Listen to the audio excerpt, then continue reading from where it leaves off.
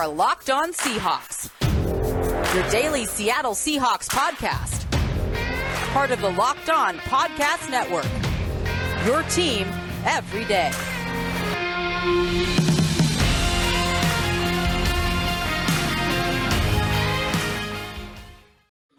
Greetings, 12. This is Corbin Smith, your host for Locked On Seahawks. Joining me as always, my co-host in crime, Rob Rang.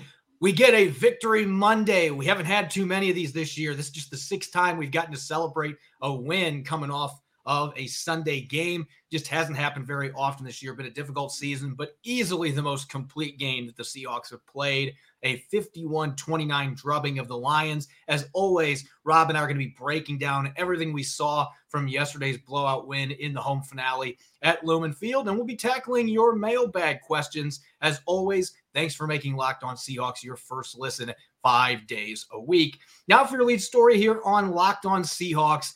Seahawks took out a bit of their frustrations from a disappointing season yesterday, beating the Lions 51-29. First time they put up over 50 points in a game since 2012, which was Russell Wilson's rookie season. Unfortunately, the victory did come at a bit of a cost. And I will put out this disclaimer before we break down these injuries. It could have been much worse. That's what we got out of Pete Carroll's comments today. Bobby Wagner being the most notable. First play of the game on defense, trying to defend a screen to Jamal Williams, and he did the splits. It looked ugly from the press box. I thought for sure that he popped a groin and that his season was over with. Injured his knee instead. It's a knee sprain, but Pete Carroll said he won't need surgery and did not rule out the possibility he could play this weekend. I will say this, though, Rob, you don't have playoffs to play for. One game left in the season. I don't think there's any reason for the player or the team to put him out there on Sunday against the Cardinals. Yeah, I would be surprised if Bobby Wagner did play this upcoming game against the Arizona Cardinals. But it is obviously great news that it does not appear to be a serious injury. Pete Carroll talked about in his Monday press conference, of course, just kind of saying that it was a knee sprain, and that Bobby Wagner actually attempted to get back onto the field. But considering how well that Cody Barton played, Corbin, I thought that the Seahawks were right to allow Bobby Wagner kind of a day off at the office, so to speak, and see what you have with Cody Barton. It was his first extensive action at the middle linebacker position. Again, I thought that he played pretty well. There was also several other injuries out there that I thought were kind of interesting from this game as well. And so to me, this was an interesting game in that regard because there was a lot of younger players who had their opportunity and several of them shined. To me, one of the most significant ones was Phil Haynes, kind of plugging in there for Damian Lewis at the left guard position. I thought that he had one of the better performances, one of the real standouts of the game, in my opinion. So to me, that was one of the real takeaways from this game, is not just the fact that Seattle scored as many points as they did, but who helped them score those points and who helped them defend against the Detroit Lions team. They haven't played really good football recently, but the Seahawks were vastly superior on Sunday. Yeah, they were the better team from start to finish. The Lions did make it interesting a few times in the second half, in large part because there were some defensive gaffes. And the Seahawks were missing key players at all three levels of the defense. They were coming in with John Reed as one of the starting corners. No Sidney Jones, no Bless Austin. They just got DJ Reed back. Obviously, no Jamal Adams. A couple other guys in the secondary are banged up. Reed gets a concussion in the game, so he may not be available for the season finale against the Cardinals. They got to put in Michael Jackson, who had not played in a game all season for the Seahawks and had just been elevated from the practice squad. And then up front, I think the other notable injury on defense that happened in this game, Carlos Dunlap. The Seahawks did not get any sacks in this game, and a big part of that, Dunlap got injured in the first half, tweaked his ankle, did not play any more snaps the rest of the game. Carroll made it sound like he had a decent chance to be able to play on Sunday, but again, this is a game that doesn't count in the standings. You don't necessarily want to force a player out there if he's not close to 100%. So I would say that's probably a 50-50 proposition at this point. But let's go back to Wagner real quick, because we're going to have a lot of time to talk about this as the offseason gets here. We don't know what the future holds for Bobby Wagner. He even mentioned that last week and point blank said, yeah, I've put in some thought about possibly not being back next year. He understands that the NFL was a business. He understands he's going to be 32 next summer and that he's going to be entering his 11th season. really the biggest issue the Seahawks have to deal with. And this is why, if he doesn't play next weekend, there's going to be plenty of speculation about, did we just see him play his last game in a Seahawks uniform and he only got to play one play before getting hurt? His cap hit is north of $20 million next year, Rob. So that's extremely expensive. Obviously a future Hall of Famer. He has earned that money, but this is a position that maybe in today's NFL isn't quite as valuable as it used to be. And we're talking about a declining player as good as he still is. He is a declining talent that's getting into the twilight of his career. It's going to be really hard for the Seahawks, especially coming after a difficult season where they're going to lose 10 or 11 games, for them to justify paying an aging linebacker that kind of money. So it really is, I think, compared to Russell Wilson even, this might be the biggest decision the Seahawks have to make with a star player, because it really is up in the air whether he's going to play or not. And so it's unfortunate if it does end up being his last game, that this is what everybody's going to remember, is he played one play and got hurt.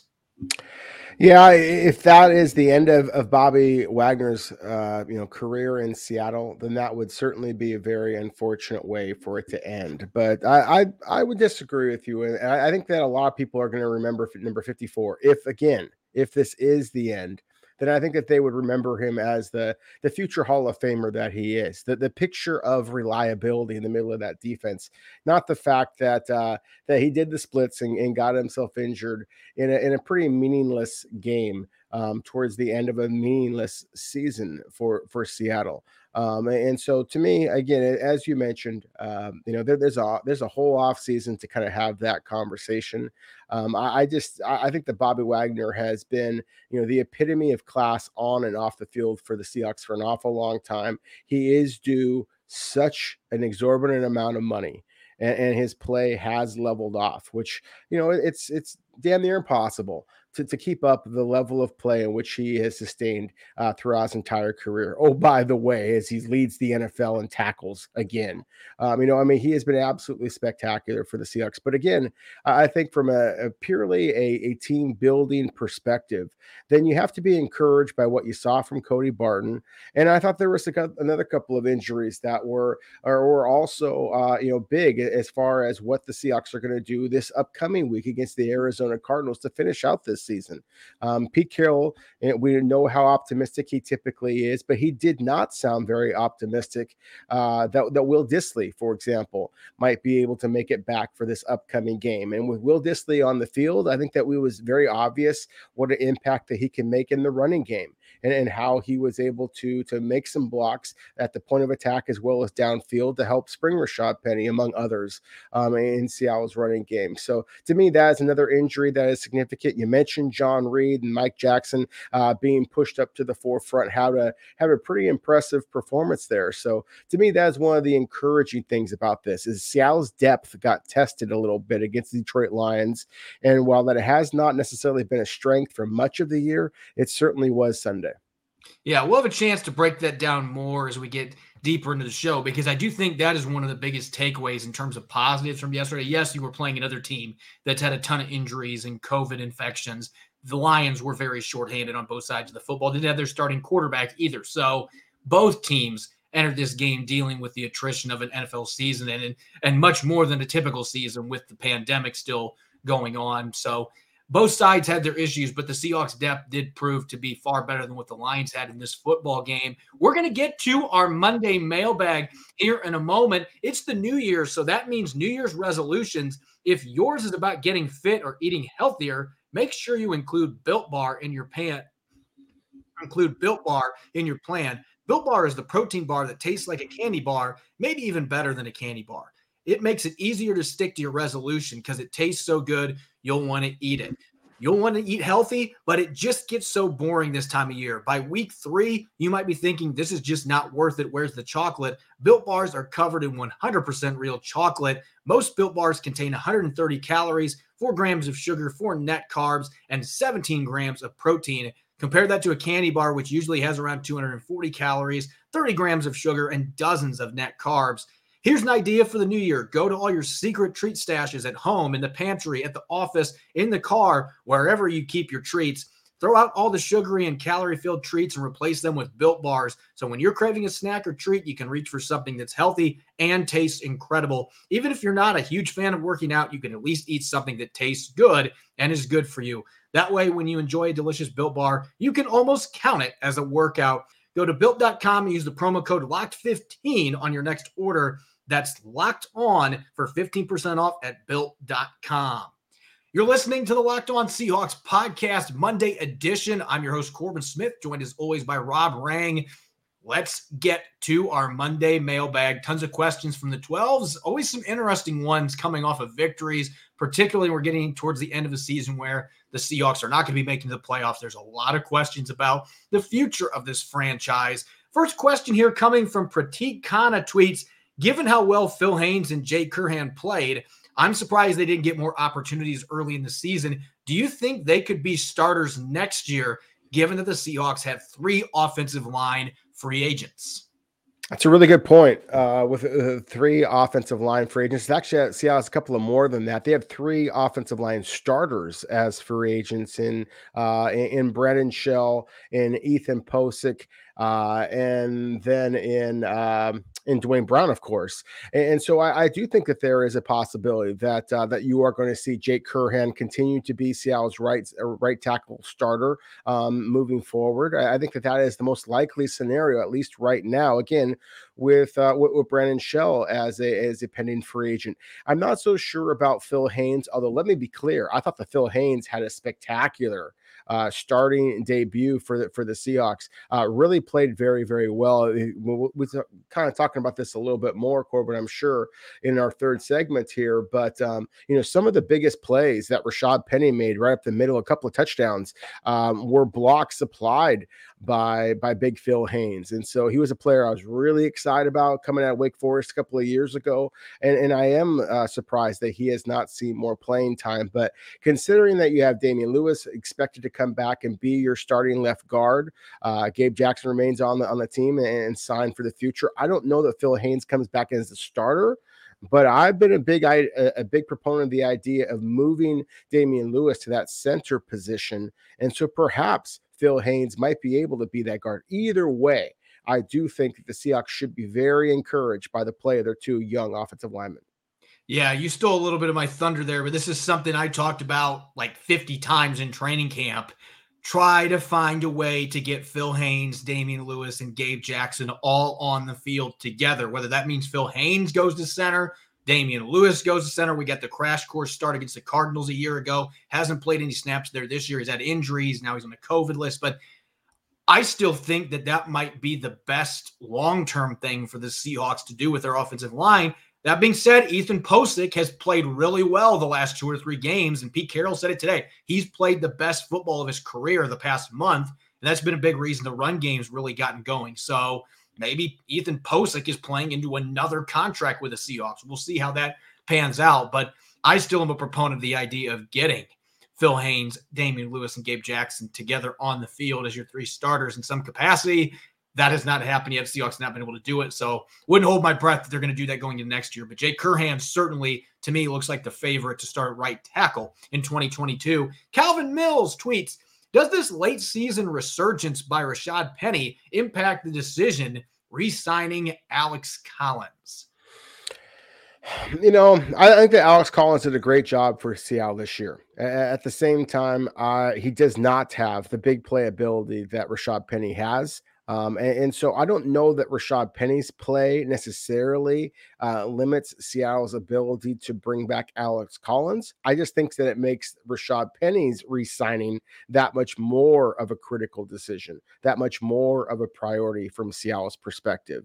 And so I don't know, again, that it destroys any chance that Seattle brings back Alex Collins, because again, I thought that his durability, his quickness, his elusiveness, just his dependability for much of the season, I think speaks for itself, and is all the more reason why Seattle should consider bringing him back. But at the same time, I think it's very, very clear that Rashad Penny's higher upside justifies Seattle making him the top priority at the running back position. Yeah, I don't think Penny's play the last month is going to have any bearing on whether or not Alex Collins comes back. Alex Collins was not going to be the starter in 2022. They're hoping Chris Carson can come back from neck surgery and still be that guy. If not, you hope he can re-sign Rashad Penny. They've liked what they've seen from DJ Dallas in limited touches. Travis Homer's had some nice moments this year. So I don't think that that's going to prevent them from signing Collins to another deal. I mean, he showed toughness this year, battling through groin and abdomen injuries and a number of different things. So I think the Seahawks will reward him at some point with another one-year deal. I'd actually be surprised if he's not back, but that's no guarantee he's going to be on the team next year. Got to see what happens with Chris Carson. It gives them some insurance, but I don't think his future hinders at all on what has happened in the past month with Rashad Penny. It just made Penny, as you mentioned, a much bigger priority for the Seahawks to re-sign.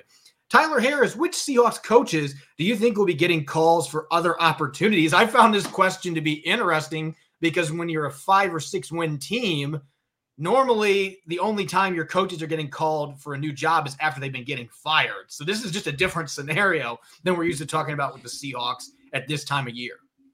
It certainly is. And, what a statement. What a Seattle Seahawk, kind of fan comment here, that when the team is losing, then I'll just fire everybody. When the team puts 50 points up on the board, then suddenly we're worried about other NFL teams poaching your coaches. I think that one guy who absolutely deserves, some love is the special teams coach, Larry Izzo. When he got thrust into the head coaching position for special teams a year ago, there was a lot of talk about is this going to be too much for him? And instead, Seattle special teams has been spectacular over the last couple of years.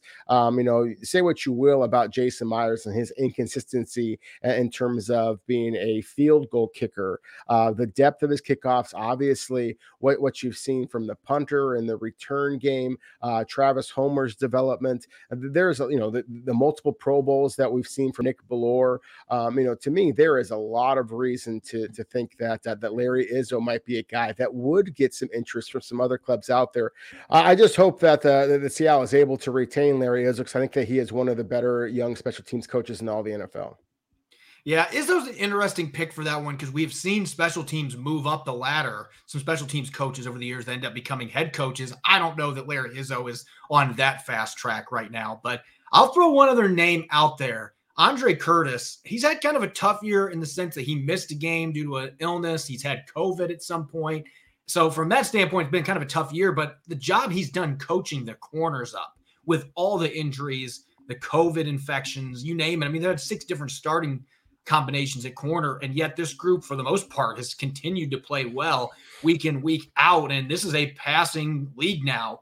I could see a guy like Andre Curtis being somebody that gets some looks maybe as a defensive coordinator somewhere just because of that emphasis on stopping opposing passing games, and he's shown he can coach up corners and safeties. It's been a pretty impressive season for him given the circumstances. So maybe that's one name to throw out there. But again, this is a 6-win team right now. I don't see their coaches being in super high demand coming off a disappointing season. JB tweets, with how well Cody Barton performed at middle linebacker, is a Bobby Wagner trade looking more realistic? I don't know about you, Rob, but I just think basing off of one game where Barton played most of the snaps, I think that that's rushing to judgment, thinking that that's the reason you can move on from Bobby Wagner. Well, I would agree with you in the sense that I think that just what Cody Barton showed against the Detroit Lions this past week would absolutely be rushing to judgment. But of course, this is his 3rd year. And Cody Barton, I think, has played pretty well over his first couple of seasons in Seattle, especially considering how much they've moved him around, asking him to play several different linebacker roles. Pete Carroll talked about that today during his Monday press conference of how the Seahawks do trust his ability to call a game from that middle linebacker spot. That has been one of his strengths, as is his ability in coverage. We've seen some of the splashy plays he's made in preseason when he was asked to kind of rush up the field at the quarterback as well. So to me, I think Cody Barton's a good football player. player. I don't know that he is. In fact, I'm fairly confident that he is not nearly the impactful Pro Bowl caliber player that Bobby Wagner has been. However, as we talked about in the first segment, Corbin, Bobby Wagner being due as much money as he is, Cody Barton being due so much less money, and the fact that Seattle already invested the draft pick in him, then yeah, I think that there is a possibility that Seattle will explore some trades for Wagner, or maybe even release him outright if necessary for salary cap reasons. And again, the reason why is because I think the Seahawks do feel pretty confident that they've got a quality football player in Cody Barton. Yeah, I think that you've seen enough splashes from him to maybe think at the middle linebacker spot where he's clearly most comfortable. He really struggled at the Sam linebacker spot. That just wasn't a good fit for his skill set. Middle linebacker playing that Mike spot, he just looks a lot more comfortable. He makes more plays. You can just tell. It's like DJ Reed at right corner compared to left corner. He just has a preference. That's the way that Cody Barton plays the game. I just don't know that he is a starter. I think he's a very good backup that can come in, step in, and give you some really solid snaps as a spot starter. I just don't know that he is a guy that can start consistently for you and be an impact football player. Very good special teams guy. And really the only way you would find out is if he actually got that opportunity, which to this point he hasn't because of how durable Bobby Wagner is. And that's a real roll of the dice, being like, we're going to move on from this 6-time All-Pro just to play a guy that we don't know if he's a starter, he's capable of it. But teams make decisions like that, so I would not completely rule it out. Last question here, coming from Nathaniel. Have you ever seen a team drop defensive linemen into coverage as much as the Seahawks have this season? I thought that was a great question. I don't have any teams at the top of my head that I'm like, you know what? That's a team that I watched 6 years ago that really dropped defensive linemen constantly. I mean, I know Rex Ryan did it a lot with the zone blitzing that they did with the Ravens and the Jets, Buffalo Bills, but I can't specifically say, there's these 2 or 3 teams from the last decade that have dropped a lot of guys back, but it does feel like the Seahawks have done that a lot this season. Yeah, it absolutely does. And again, like you, Corbin, I mean, I kind of struggle to think of, specific teams. Rex Ryan, I think, was a great poll because he absolutely did that with a lot of zone blitzing, very creative in that regard. Wink Martindale, the defensive coordinator of the Baltimore Ravens, does some of that as well. Yep. But at the same time, I think that it is kind of interesting how Seattle has chosen to use the defensive lineman at times. But at the same time, I also think that it was predictable. You look at some of the other divisions in football, and I don't know that there is a division that has better quarterback play than the NFC West. And if you are unable to get to the quarterback, then obviously it makes some sense to be able to drop that many more people into coverage. Now, that has not turned into the big plays in terms of interceptions and things of that nature that I think that the Seahawks were anticipating. And instead, they've given up some plays in the running game. And again, quarterbacks have had basically an eternity at times to be able to exploit that secondary. But at the same time, I think that was the rationale why Seattle's attempted to do it. They just weren't as successful in doing it as I think that they anticipated. And I think a lot of that comes back to the fact that you lost Jamal Adams, arguably their best pass rusher from a year ago, certainly their most successful pass rusher of a year ago. You lose him halfway through the season, and then all those plans kind of go out the window. Yeah, I will just say this. It has not been successful at all. Dropping, Carlos Dunlap, I've never understood that. He should be rushing the passer. We've seen what he's done the last month, doing that more often. Al Woods, love Al Woods. Don't love Al Woods dropping back into a zone. And yet we've seen that quite a bit. Poona Ford, those big dudes, that is not their game. I understand once in a blue moon doing that, but it just seems like the Seahawks have done it way too much. I can understand why fans have been frustrated about that. Anyway, moving on. Let's get away from the negatives of dropping 360-pound defensive tackles into coverage, and let's get to yesterday's victory, the Seahawks beating the Lions 51-29. Before we dive into the takeaways, hey, Seahawks fans, this is Corbin Smith with an incredible app everyone who buys gas needs to know about. It's called Get Upside. My listeners are making up to 25 cents for every gallon of gas every time they fill up. Just download the free Get Upside app in the App Store or Google Play right now and use the promo code TOUCHDOWN to get a bonus 25 cents per gallon on your first fill up. That's up to 50 cents cash back. Don't pay full price at the pump anymore. Get cash back using Get Upside. Just download the app for free and use the promo code TOUCHDOWN to get up to 50 cents per gallon cash back. on your first tank. Some people who drive a lot are making as much as $200 to $300 a month in cash back, and there's no catch. The cash back gets added right to your account. You can cash out anytime to your bank account, PayPal, or an eGift gift card for Amazon and other brands. Just download the free Get Upside app and use the promo code Touchdown to get up to 50 cents per gallon cash back on your first tank. That's code Touchdown for 50 cents per gallon cash back on Get Upside. The Seahawks improving to 6-10 yesterday, Rob, and it was an exciting game for Seahawks fans during a frustrating season because they were able to take out some of those frustrations. They had not scored 50 points in the game since 2012, and yet they put up 51 yesterday in a game that honestly it felt like they could have scored 80 if they would have taken advantage of all their opportunities, particularly late in the game, settled for some field goals. They also took a knee at the 1 yard line that really upset a lot of fans, but it was really good sportsmanship by Pete Carroll, not running up the score on Dan Campbell's team. Nonetheless, they could have scored a lot more than they did, but they put up 51 points in a pretty dominant effort. One of the best games we've seen from Russell Wilson, definitely this season. DK Metcalf, and of course, Rashad Penny continuing his resurgence here in the second half. Yeah, I think that's where you got to start off. Is just with Rashad Penny continuing to be the dominant force that he is.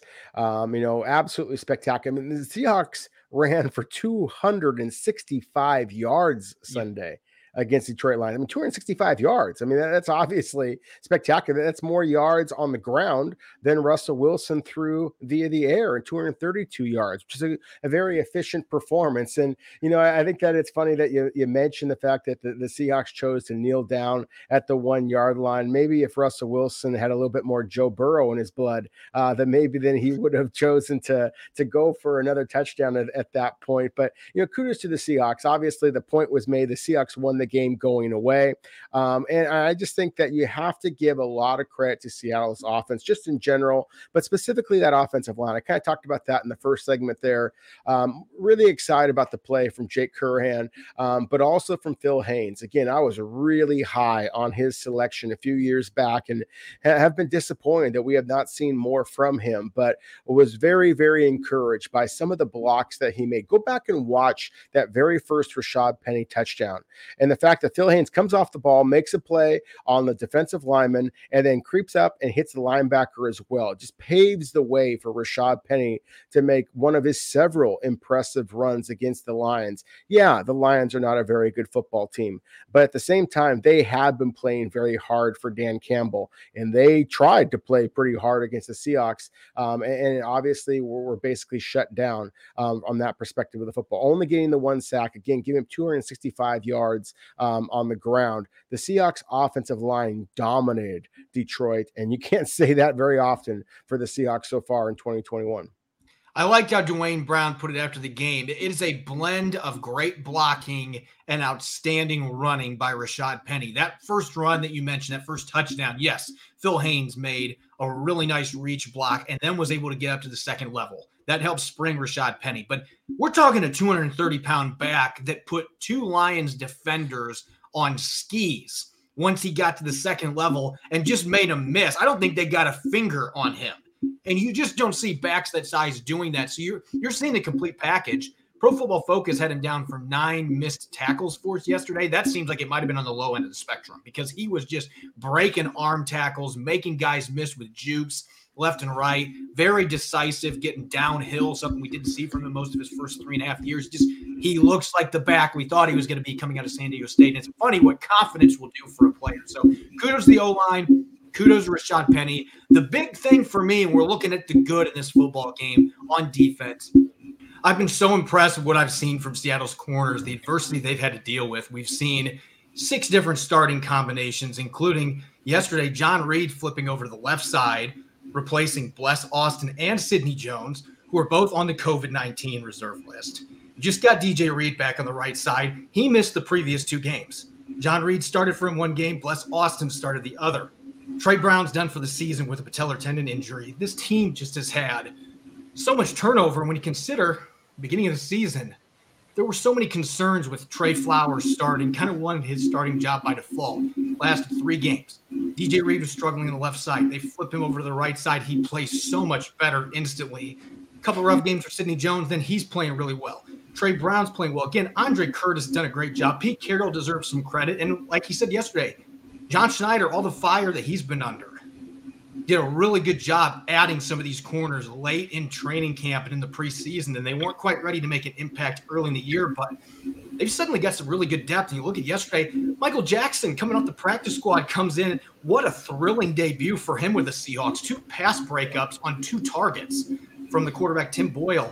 So he was denying everybody, everything was thrown at him. So this is just a really impressive performance by the corners in general in this game. They gave it 29 points, but it was not the corners' fault. And that really has turned out to be a clear strength for this football team. Who would have thought that would have been the case back in week 4 when they were benching Trey Flowers, and that was such a huge weakness for this team at that time? Yeah, I think that's an excellent point. I do tip my cap to John Schneider, because I think that was clearly the biggest area of concern for the Seahawks was the cornerback. And he did make a number of moves that a lot of people kind of scoffed at, over the course of the season. But, think about where this team would be. Obviously, throw out whatever jokes you want. They're obviously out of the playoffs. But the way that Sidney Jones played, the way that Bless Austin's played, the way that John Reed and now Mike Jackson have all played for the Seahawks at the cornerback spot, the fact that he stole DJ Reed from the San Francisco 49ers a year ago. I mean, the Seahawks deserve some credit for their ability to turn the page at the cornerback position. So I do 100% agree with you. That has been one of the real positives of the season, and certainly against the Detroit Lions team, getting 3 interceptions in that game. And that would be one of the ways, and I would transition here to some of the ugly. I was really disappointed that Seattle was not able to mount more of a pass rush on Tim Boyle, and just considering the fact that Detroit has struggled as much as they have in pass protection, that they weren't able to run the football as much as I thought that they might be able to do. I really thought that Seattle might be able to tee off against that Detroit Lions offensive line. And the fact that they were unable to do so, the Seahawks did not record a single sack in 37 attempts from Boyle. And yet they still did get the 3 interceptions because of that refurbished secondary. That, again, that's definitely an ugly or a bad component of this game for the Seahawks in terms of their lack of a pass rush. But at the same time, I think it very much goes back to what you were saying a moment ago, Corbin, with how well that the cornerback specifically have played for Seattle down the stretch. Yeah, the 3 interceptions, 2 for DJ Reed. Ugo Amadi got one. I'm still laughing that he didn't score a touchdown there, though. Botched it. It wasn't a forced fumble. He just coughed it up after he was trying to return the pick. But nonetheless, they were able to get to 3 interceptions. The secondary made big plays. The only thing on defense, you can give up 29 points to a team that's got a backup quarterback in Tim Boyle. That's something the Seahawks couldn't have been too happy with. They were missing some really good players at all 3 levels, just like the Lions were missing players all over the place. But Amon-Ra St. Brown, what an outing that the rookie had. The Seahawks, they had to know going in, this is the only real weapon they've got. Josh Reynolds was out with COVID, so who else are they going to throw the ball to? It did not matter. St. Brown killed them, had big day, over 100 receiving yards, had a 26-yard touchdown run on a draw play, and that was on 3rd and 10, cut the lead down to 17-7. Plays like that, you were thinking Deebo Samuel was out there. Why is he not wearing a 49ers uniform? And also wondering, what was USC doing with this guy in college? Because you never saw anything like that at the college level from this kid. But, man, he was impressive. The Seahawks didn't have any answers for him most of the game. I will say late in the fourth quarter, late 3rd quarter, they did seem to figure things out a little bit with him and were able to silence him some. But he had a huge game. So props to the player. A little bit disappointing the defense wasn't able to get stops and able to hold the Lions down. I mean, they made it a 16-point game 2 different times in the second half. So, again, Dan Campbell's squad just continues to fight, continues to be scrappy. They just didn't have enough talent. They fell too far behind. They were down 38-7 at one point in this game.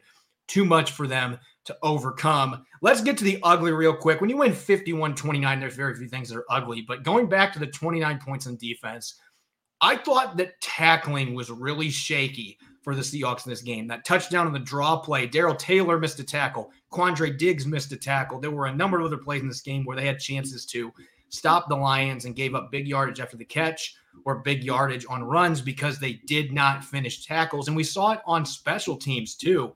A 47-yard kick return that, if not ironically for a really good tackle by Jason Myers, returners probably making a house call to the end zone. The special teams has not been near as good the last few weeks, in part because they've had a number of injuries. That attrition's played a role. They're rotating a lot of guys in there now that haven't played many special team snaps, and it's showing on the field. But the tackling was pretty shoddy in this game. And I feel like the last few games, we had seen signs of that. It's been a bit of a struggle for them the last 3 or 4 games, but this one especially, that is an area in the season finale against the Cardinals. You better be able to tackle or the Cardinals will put up 60 on you. You need to be able to get guys to the ground. And that was the one real ugly thing from this game. I thought on offense that they were firing on all cylinders for the most part. Defense, can't say that. Missed tackles were certainly something that was worrisome. Yeah, I'd have to agree with you. You asked me the ugliest element of this game from the Seattle perspective, and I think that, the missed tackles were disappointing. Mike Jackson, I was kind of, we were celebrating him earlier. There were some missed tackles on special teams, and he got himself out of his lane. But again, and you're talking about practice squad guy who was thrust into real playing time on the defensive side of the ball. That's to kind of be expected a little bit. John Reed is not the biggest of corners, and that has been one of the kind of knocks on him going in the past. So to me, again, those are some things that are a little bit to be expected. I was not expecting to see Quandre Diggs miss some of the tackles that he did, and so that was a little bit disappointing.